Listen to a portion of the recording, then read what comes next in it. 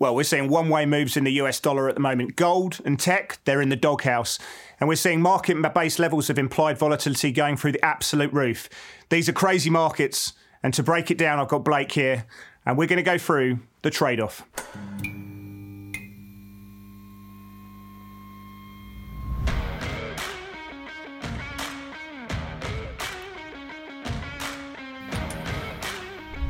Well, hi, ladies and gentlemen. My name's Chris Weston from Pepperstone. And in 2 seconds, I'm going to be joined by my good friend Blake Morrow from Forex Analytics as we go through the news, the views, the setups, the thematics in this crazy world of trading. And we try and make sense of where these markets may go in the direction and the probabilities that are going around that situation there. So as always, if you find yourself liking the program, smash the like button where you can. Leave a comment in the comment section because we want to hear your views. We want to hear what you have to say and where you're trading these markets and where you see the balance of risk lying in the short term as well. So I'm going to bring Blake into the program.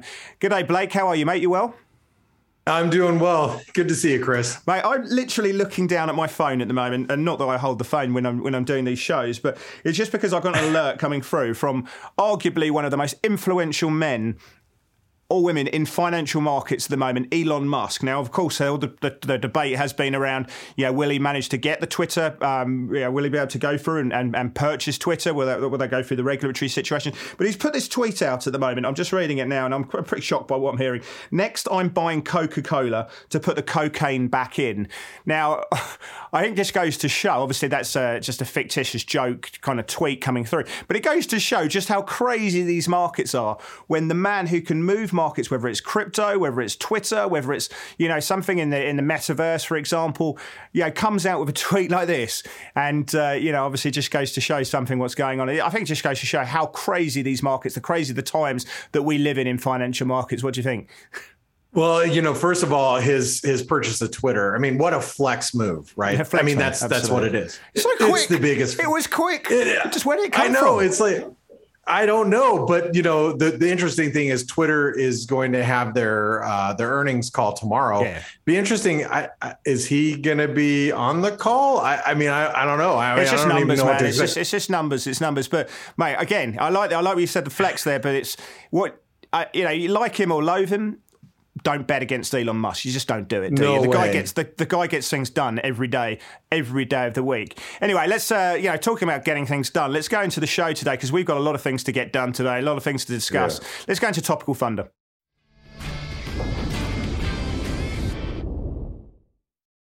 As always, mate, I just wanted to sort of bring it back to the sort of top-down perspective. I want to have a look at what's going on in broad semantics at the moment. We want to ask what the catalyst is, or the circuit breaker is really with this situation. So we've seen massive volatility in equities. We've seen the VIX back above 30%. We've got the NASDAQ really coming into the lowest levels for a long time. The dollar's on a one-way tear. We've seen credit spreads widen. Cross-asset volatility has really picked up. We've seen China growth being called into question. We've got Russia fighting back effectively, cutting off gas supplies to Bulgaria and Poland. People seeing that as an escalation. People are concerned that we're going to see overly aggressive rate hikes coming through. The Fed funds the terminal rate going far and above the neutral rate going forward. And people are just looking for that circuit breaker. Does it come from the Federal Reserve? Well, for me, I think we're a long way away from the Fed. People will disagree with that. China, their growth concerns are there. The word recession's getting bandied around.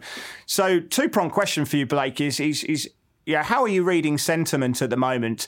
And ultimately, how does this kind of quagmire we're in at the moment, how do we see a genuine reversal of this sentiment going through? What promotes that change?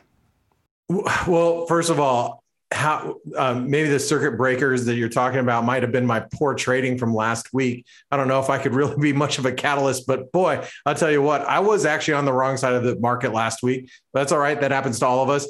But going back to the real market and really what's going to move the market, Chris, I see a lot of people trying to buy into this weakness. Yeah. I know we're near a lot of support. I see a lot of people trying to fade the dollar.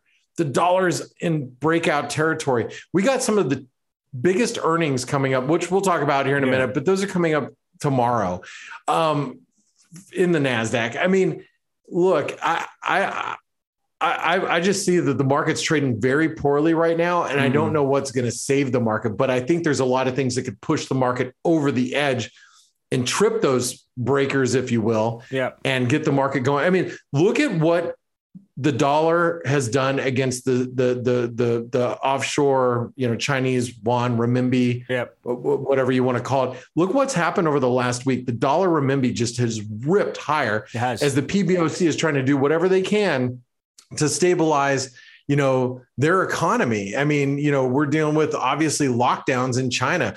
So there's a lot of real headwinds right now that are facing the market. And I don't know what's going to save it, because I actually agree with you. I don't think the Fed's anywhere near giving us a Fed put. I actually think it's got to come from China. Signs that they're getting the COVID situation under control. I think that would be a really big positive for markets. The other one, we're not going to get that until after the Fed meeting anyway, and that is signs from one of the forward-thinking Fed members that they are watching financial market volatility, and they are seeing signs that financial conditions is very much on their radar. Even that could install then the idea that the Fed put is in the market at the right juncture. That could be just enough just to cause the buyers to come back in at the moment. And anything that weakens the US dollar, I think, would probably be quite good for markets as well. We'll have to see. So, yeah, it's an interesting one. The catalysts for that circuit breaker don't seem immediately available, and I think that's part of the reason why risk has been trading so poorly. I couldn't agree with you more. Let's talk about one of the pieces to that. Let's shift our focus over to the dollar, Chris. I mean, what do you do with the dollar at these levels? We are breaking above levels that we have not seen since the spike high post-COVID. So we traded above those levels in the index. The euro is well below the spike lows, on the euro dollar currency. We're approaching levels that are getting close to those highs back in 2016. And then once you get above that, you start trading into levels that we haven't seen since the early 2000s. Since that was the time that I really started to trade Forex and the currency market away from equities. I mean, that's a long time ago. So, the dollar is just on a rampage. And it is. I know we're going into month end, Chris.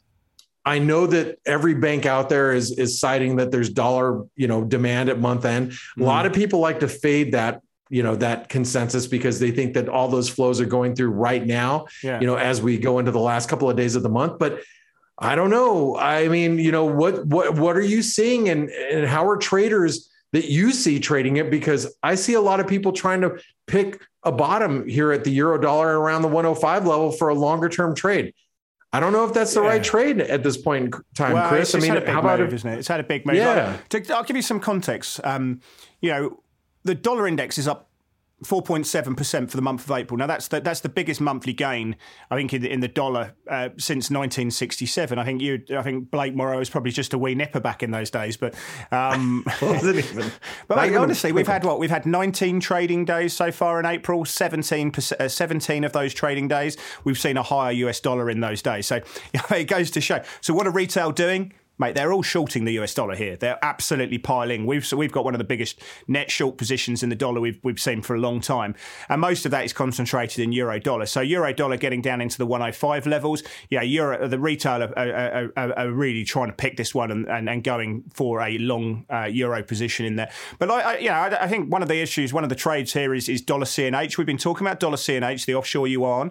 That's going up to 660. If that breaks 660, I think the dollar strength continues against the Aussie, against the Kiwi, against the Euro. So that's a really key one. We've got the Bank of Japan meeting later today, and we'll have to see what the Bank of Japan do. If they lift the leg on yield curve control, if they change the target, the band to 50 basis points, or they take their target down to 25 basis points to the 5-year duration, the yen is going to rip and the dollar's going to sell off, and that reverberates against the dollar pairs. But for me, I can understand why the dollar is so strong. It's a great currency. It's the best currency out there to be long. It's been everyone's defense. We don't want treasuries, we don't gold, we want dollars. It's been the hedge du jour of all portfolios. The question is, has it gone too far, too fast? Retail are telling me that the dollar's got some downside. I don't disagree with that call. But it would be a trade. It would just be a repositioning trade before you look to sell dollars or buy dollars at lower levels would be my call. All right. Well, it's going to be an interesting one, I think. Let's go into central banks, mate. I just focused on that. We had a really ridiculously hot CPI number here in Australia yesterday, 5.1%. The trim mean number is now well above the RBA's 2 to 3% target. The question in Australia, and the question from anyone really, is do they go 15 basis points next week or do they go 40 basis points? Now, why do we use those obscure numbers? Because they've got a cash rate of 10 basis points, and that takes us up to 25 basis points or 50 basis points where they can have a nice structure. That's the debate on the floor. I know some economists are saying they're going to leave rates on hold, which to me seems absolutely mad. Why would they do that when they've got inflation? They're well behind the curve. And so that's a really interesting one. The Bank of Japan, a lot of people have been saying, as I say, that they could leave their yield curve control target. They could push it up to 50 basis points or take the 5-year or the 10-year part which they're targeting on yield curve control down to 5 years, which, if they were to do that, will cause dollar yen to rip lower. Obviously, we've got the Fed meeting coming out quite soon. 50 basis points is a lock on. But there's other ones out there. Which out of all those central banks right there that I just targeted, which is the one that you think is the most interesting and why?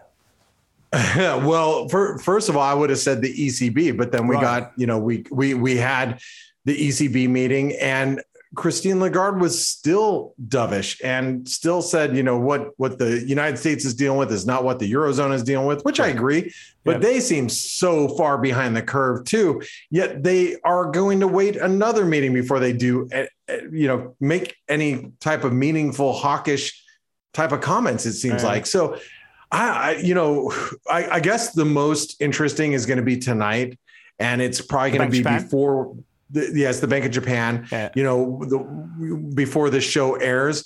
And I'll tell you, that's going to be, it's either going to be, we're trading down at 127 by the time people are watching this, or two questions we're trading above 130. Two questions for you. First one, real quick. Why on earth has the Bank of Japan got no set time for a central bank meeting that could be a major volatility event for markets? The fact that there's no time, they could just release at any time. They never have. They don't make it easier for us traders. The second point is, I guess when you're looking at these central banks, when I say interesting, which central bank has to deal with raising rates into the greatest probability of economic fragility? To me, that's the ECB and the Bank of England, actually, to be honest. So that makes the Bank of England even more interesting, which makes the whole scene really, really crazy right now. So I think so where do you see this idea of raising rates into the most economic fragility? Well, I would have thought the ECB would have been the most, that would have been the answer that we had to give. But, going back to the BOJ, I mean, they are, do you save your bond market or do you save your currency? Right. That's kind of where they're at right now. And we're seeing that they could care less about their currency at the moment. Yeah, I reckon they don't do a lot, mate, to be honest, but I reckon they talk about the currency.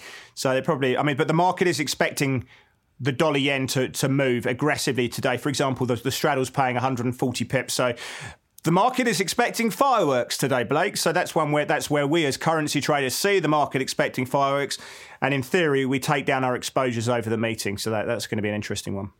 It is going to be. Well, what's also going to be interesting is tomorrow we have some of the biggest tech names are going to be, showcasing their earnings. We have Apple, we have Amazon, and then once again, we have Elon Musk giving out his earnings tomorrow. Yeah, well, he hasn't got. They're not his earnings yet, mate. But I'm not just far kidding. I'm just joking. But we have Twitter as well. Yeah. But the thing is how big of a deal is this to the market, Chris? Because you're talking about tech. You've got Apple near the 150 level, 150 handle. That's a big support. I think Amazon's around 2,700, big level of support. Yeah. With Amazon, they're dealing with supply issues, China lockdowns. Well, so Apple, how are they? So is Apple. Yeah, you're right. And so is Apple. But Apple, on the flip side, they've had a successful launch with the iPhone 13. I actually got an iPhone 13. I needed to upgrade after a couple of years. But their Mac's doing well. Mac sales are doing well. But those earnings are going to matter a lot tomorrow. And you got one on one hand, you've got yields that are stabilizing, possibly even coming down a little bit, which is going to support the NASDAQ. But I think a lot of people are trying to play into that. But how big of a deal are these tech earnings going into the end of this week, Chris? What do you think? Massive. Yeah, look, Apple, you're right. I mean, it's below the 200-day moving average. It needs to come out and show some leadership. We got some good numbers from Microsoft. The stock popped. Traders sold into that. I mean, it's still closed higher on the day, but it's certainly well off the highs. You're going to have a look at Meta, Facebook, as we know it. Yeah, that's the opposite side of the situation. I remember the sentiment was so badly beaten up that inline was good enough to cause people the weak hands to cover those short positions that we've been seeing. But when you're looking at market leadership, you need your Microsofts, you see your generals come in, and that's held in quite well. Alphabet came out with some numbers which missed earnings expectations, and the stock traded fairly poorly. But given what we're seeing with Apple, with Nasdaq, we need to see Apple coming out now. If you have a look at the implied volatility in the stock, the expected move on the day is about 6%. If you go into Amazon, the expected move on the day is about 8%. So you've got two of the biggest stocks, two of the most important stocks in this market, coming out with the market expecting massive movement. That tells me that you're expecting massive movement in the Nasdaq futures and also S&P futures as well. So they are really important. The way that Apple is trading at the moment is trending lower. People are selling into rallies. And so I think you need these stocks to come and blow the lights out to really stabilize market sentiment more broadly as well. The good news is that expectations have come down pretty broadly across the board. So the bar is set low. So if they do not impress, that is where support levels are going to start getting taken out. And when you start thinking about how close we are to technical support levels, if we do move 3, 4, 5% lower in both of those names, or either one of those names, it could have a very negative effect on equities globally. And I'll tell you the one thing that scares me most in life. Probably a bit of hyperbole there, but the one thing that really scares me, Blake, will worry me is if Apple was to come out with fantastic numbers, and they do have a fantastic pedigree at earnings. They've beaten EPS and sales 7 of the last 8 quarters. Something that scares me is if they have really good numbers, both for the guidance and also for Q2 and for the guidance for Q3. The stock rallies, people sell into it, and people are not impressed. That would tell me how poor the tape is. So good numbers and the stock trades poorly. I think that would be something that we're looking at there as well. Anyway, let's go into some of the charts that are on Blake and mine's mind. Let's go into That's the Setup.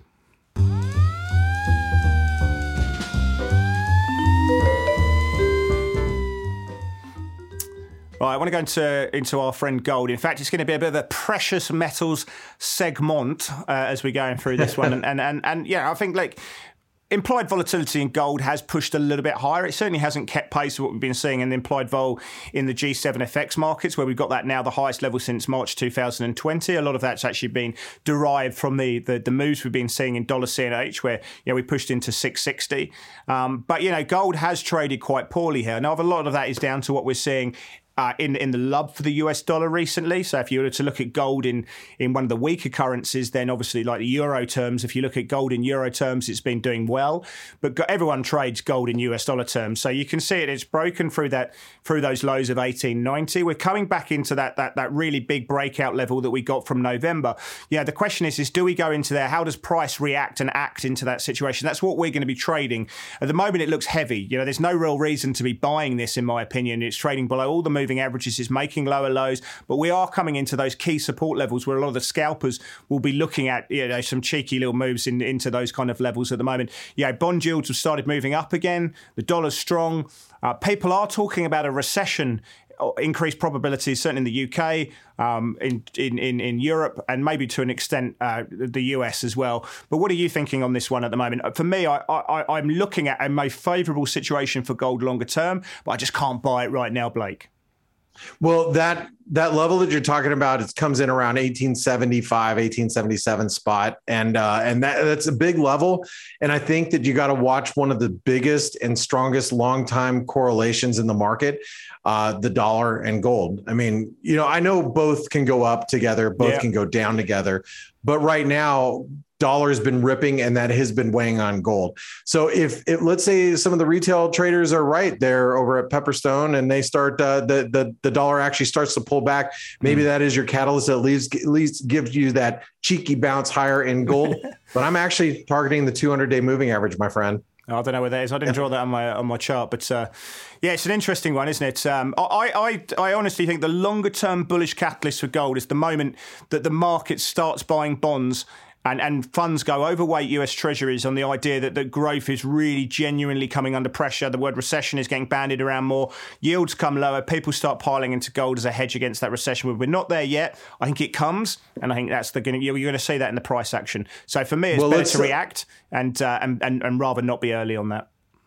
Okay. Well, let's go to silver then, because this is, two of the same kindred spirits, if you will. Yeah. So we're going to talk about the poor man's gold. That would be my gold, I guess, the silver. Anyway, the thing I want to talk about, silver and gold, both of them have actually what we call a Gartley setup pattern. Yeah. And what I'm looking for is a dip down to 2250. 2250 would give us 161% extension of the last leg higher, which would have been from March lows or March 30th lows up into the highs in April. That takes us about down to 22 and a half. And that would be near a lot of support you can see down there. You can see where the blue arrow really starts. It's also an 88% retracement of really the whole 2022 move. So that confluence of support is a level that I'm going to be looking at. It is below the 200-day moving average right now. I think we have a little bit more downside pressure. That's why I think gold can also head a little bit lower. But I do think that gold and silver are going to get bought on this dip. So I want to be there for it around $22. What do you think here, Chris? I reckon we need to create our own indicator. You've got Bollinger coming out of here. So you've got Gartley or whatever his first name. Let's call him Dennis Gartley.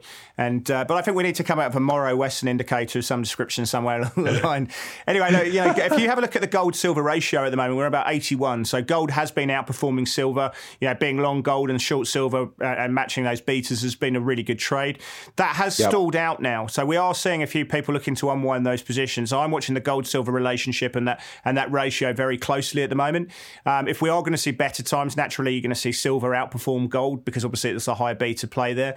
But we're not seeing that at the moment. So yeah, I struggle to want to be long on either of these. They're going down. I don't want to pick the bottoms on this. I want to wait for some consolidation in price before to go long. If anything, I'll be looking to sell rallies in silver at the moment. I think that's the trend. Too many people in these markets, whether you're looking at dollar yen, euro dollar, have been burnt trying to trade against the flow of capital in these incredible times. So for me, wait for the consolidation and give a high probability of a move higher in silver before going long in that situation there as well. And talking about that consolidation, let's bring up the daily chart of what we're seeing in euro dollar there. Yeah, this is one that's been getting on everyone's radar. We've mentioned it quite liberally through the show so far. We have traded through those 2020 lows. I think the low there, 106.36. And the eyes of the market now falls on those 2017 lows. Should we get there, it is oversold, as we talked about there, and retail now are quite long. But the 103.41 that we can see on that lower orange line down at those lows, that's the focus of the market. Can we squeeze in this run down there? Every rally is being sold in euro dollar. Whether fundamentally you're looking at what's happening with Russia, supply constraints that are coming through. People are talking about nat gas in Europe really spiking up, which of course is a negative for European growth. People are seeing this toxic situation of a central bank who have got very high inflation and are making noises about raising rates later this year and slower growth coming through. So stagflation environment is the red rag for traders to sell euro dollar. So where do you want to be in this world? You want to be in dollars because it is your natural hedge against everything that's going on at the moment over US Treasuries, over gold, everything like that. So you can understand where it's going on. But this setup to me is everything that we've been seeing. Everyone's looking at this at the moment in FX land. We've broken through the uptrend. We've broken through these key levels. What do we get, Blake? We go back to that old chestnut. Is the rally that we're going to be seeing just a positioning readjustment that happens from time to time? And do you sell into that? Well, first of all, I think when you said 103.40, a lot of butt cheeks just puckered. So you guys can thank Chris for that one. But we've cracked some really crazy support levels, all those trend lines that have taken us since the beginning when the Eurozone was created. When the euro was created, back around 2000, 2001, those lows, we've broken all through that. And I think there's a lot of downside momentum. Trying to pick a bottom here is very dangerous. And I think you have to sell into rallies. Any type of rally you see, Chris, you got to sell into it. Yeah, right. I actually completely agree with you that, mate, to be honest here. Just look to sell the rips on that one. My 2 cents is while you're below 108, that's the plan. That's the plan you got to stick to. And that turns us to the Aussie dollar, your currency, because I want to turn the clock back towards the end of last year. I got asked to do a promotional video, like, Blake, what's going to be your trade of 2022? And I had two trades. One of them was going to be to sell the dollar on a big rally, and was going to be buy the Aussie dollar around 70 cents or below. And, the Aussie right now, I think a lot of people own it. A lot of people are bullish. A lot of people have been bullish the Aussie because of inflation and saying this is a currency that's going to be the one to own. Yeah. I don't disagree, but I think the timing is wrong. Right. And I think that the Aussie dollar is going to trade below the 70 figure and possibly trade down to 68, 69 cents. And I want to be there waiting, but I think the Aussie is trading real heavy. You saw the CPI beat last night. We are 50 pips right now at the time of filming, 50 pips lower than where it was after that CPI data came out last night. So, Chris, what do you think about the Aussie here? Well, I think it's against the dollar. It had a really close relationship with the S&P futures overnight. So, that's where it was. I mean, if you wanted to go and trade the CPI number in isolation, you do it against the euro, you do it against the yen, you've done it against the pound to an extent there as well. So you express the CPI number and the rates relationship versus the crosses. Against the dollar, it's just been, the dollar's just been something else. It's been more a sentiment. Yeah. It's more sort of an equity gauge really that's going through. So I don't know. Sure. I mean, I think that the RBA go 15 basis points. I think they probably should go 40 basis points. But, I really don't think the election is really a big deal. I don't think there's any reason why the election bit should even come into the RBA's thought process. But, I think with that, it's not going to underwhelm. It's probably going to underwhelm a little bit. With this cross, if you're looking at what happens in broad semantics, with equity markets, with volatility, that's probably going to dictate where Aussie dollar's going to go. So if the Nasdaq gets smashed on the back of poor earnings from Apple and Amazon, your Aussie dollar's probably going to go. I mean, conversely, if obviously we get good earnings, then the Aussie dollar might rally on as a risk proxy there as well. I mean, obviously watch what happens with Chinese markets, which we'll touch on in a second. Anyway, that's where my play of the day resides. So it's probably a good way to go into that as a segue. Let's go into play of the day.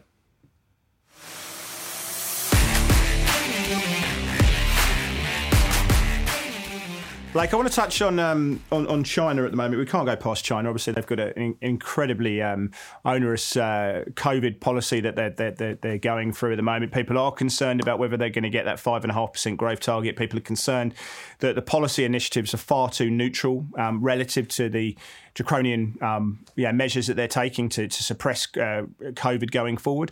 But obviously we can trade in a momentum style and trade with a trend, which is completely the way that people have been making money in FX markets and commodity markets. But from a special situation, from a tactical perspective, I want to have a look at China. Now we're trading. We've still got to break this downtrend that I've got through there. We've still got to continue to make higher highs in this situation. But for me, if there's any signs that China is going to get COVID under control, and or they come out with more aggressive stimulus measures to try and propel the equity markets higher, which I think is a higher deal as we go into May. I think this Chinese markets, and certainly I've got in this case the HK50, could have a squeeze up into the sort of mid 2100s, 21,000. So for me, I like buying China in small size, very small size, and when it starts moving up through some of those trend resistance levels, I'll look to add into that situation for a move higher. So I think if we're going to see outperformance based on these concerns, it's probably going to come from China, and I want to try and capture that as a special situation. All right. Well, my play of the day, Chris, is going to be the euro yen, and this one has been we know the euro is trading so heavy. We know the Bank of Japan is tonight, and so if we see the yen pick up some steam following the BOJ, I think the risk is that the euro, because it's trading so heavy, we trade down towards the 134.20 level. The 134.20 level was the breakout point. We get a daily close below that. I am targeting the 200-day moving average. It's pretty simple, pretty black and white. However, if we trade anywhere below 134 intraday, I will be starting a short position. I won't hang on to it unless we get a daily close below that. And if we do that, I'll keep my stops probably about above 135, targeting 130. It's a pretty simple trade where you catch everybody off guard, chasing that trend higher, and then you get a reversal back below the breakout point. but I think the euro's trading heavy, and I think the yen could get a reprieve here, but we'll have to see following the Bank of Japan. But that's my play of the day. I think I think the risks are skewed in the Bank of Japan to a slightly stronger Japanese yen. The market's expecting big movement. We'll have to see if that happens. But I think, the Bank of Japan definitely one to watch as we go forward. And that could be, obviously a big beneficiary to your yen call on that situation. Anyway, so a lot going on in markets. We've been seeing that very, very volatile equity markets. We're watching those earnings from Apple and we're watching those earnings from Amazon as we go forward. We're seeing a steamrolling US dollar. Can that trend continue? We've discussed that quite liberally ad nauseum throughout the show today. Anyway, thanks for everyone who stayed on and watched the whole show. We really, really appreciate that situation. Leave your comments, leave your views on some of the stuff that the aspects that Blake and I have talked about today. And we'll see you next week for more of The Trade-Off.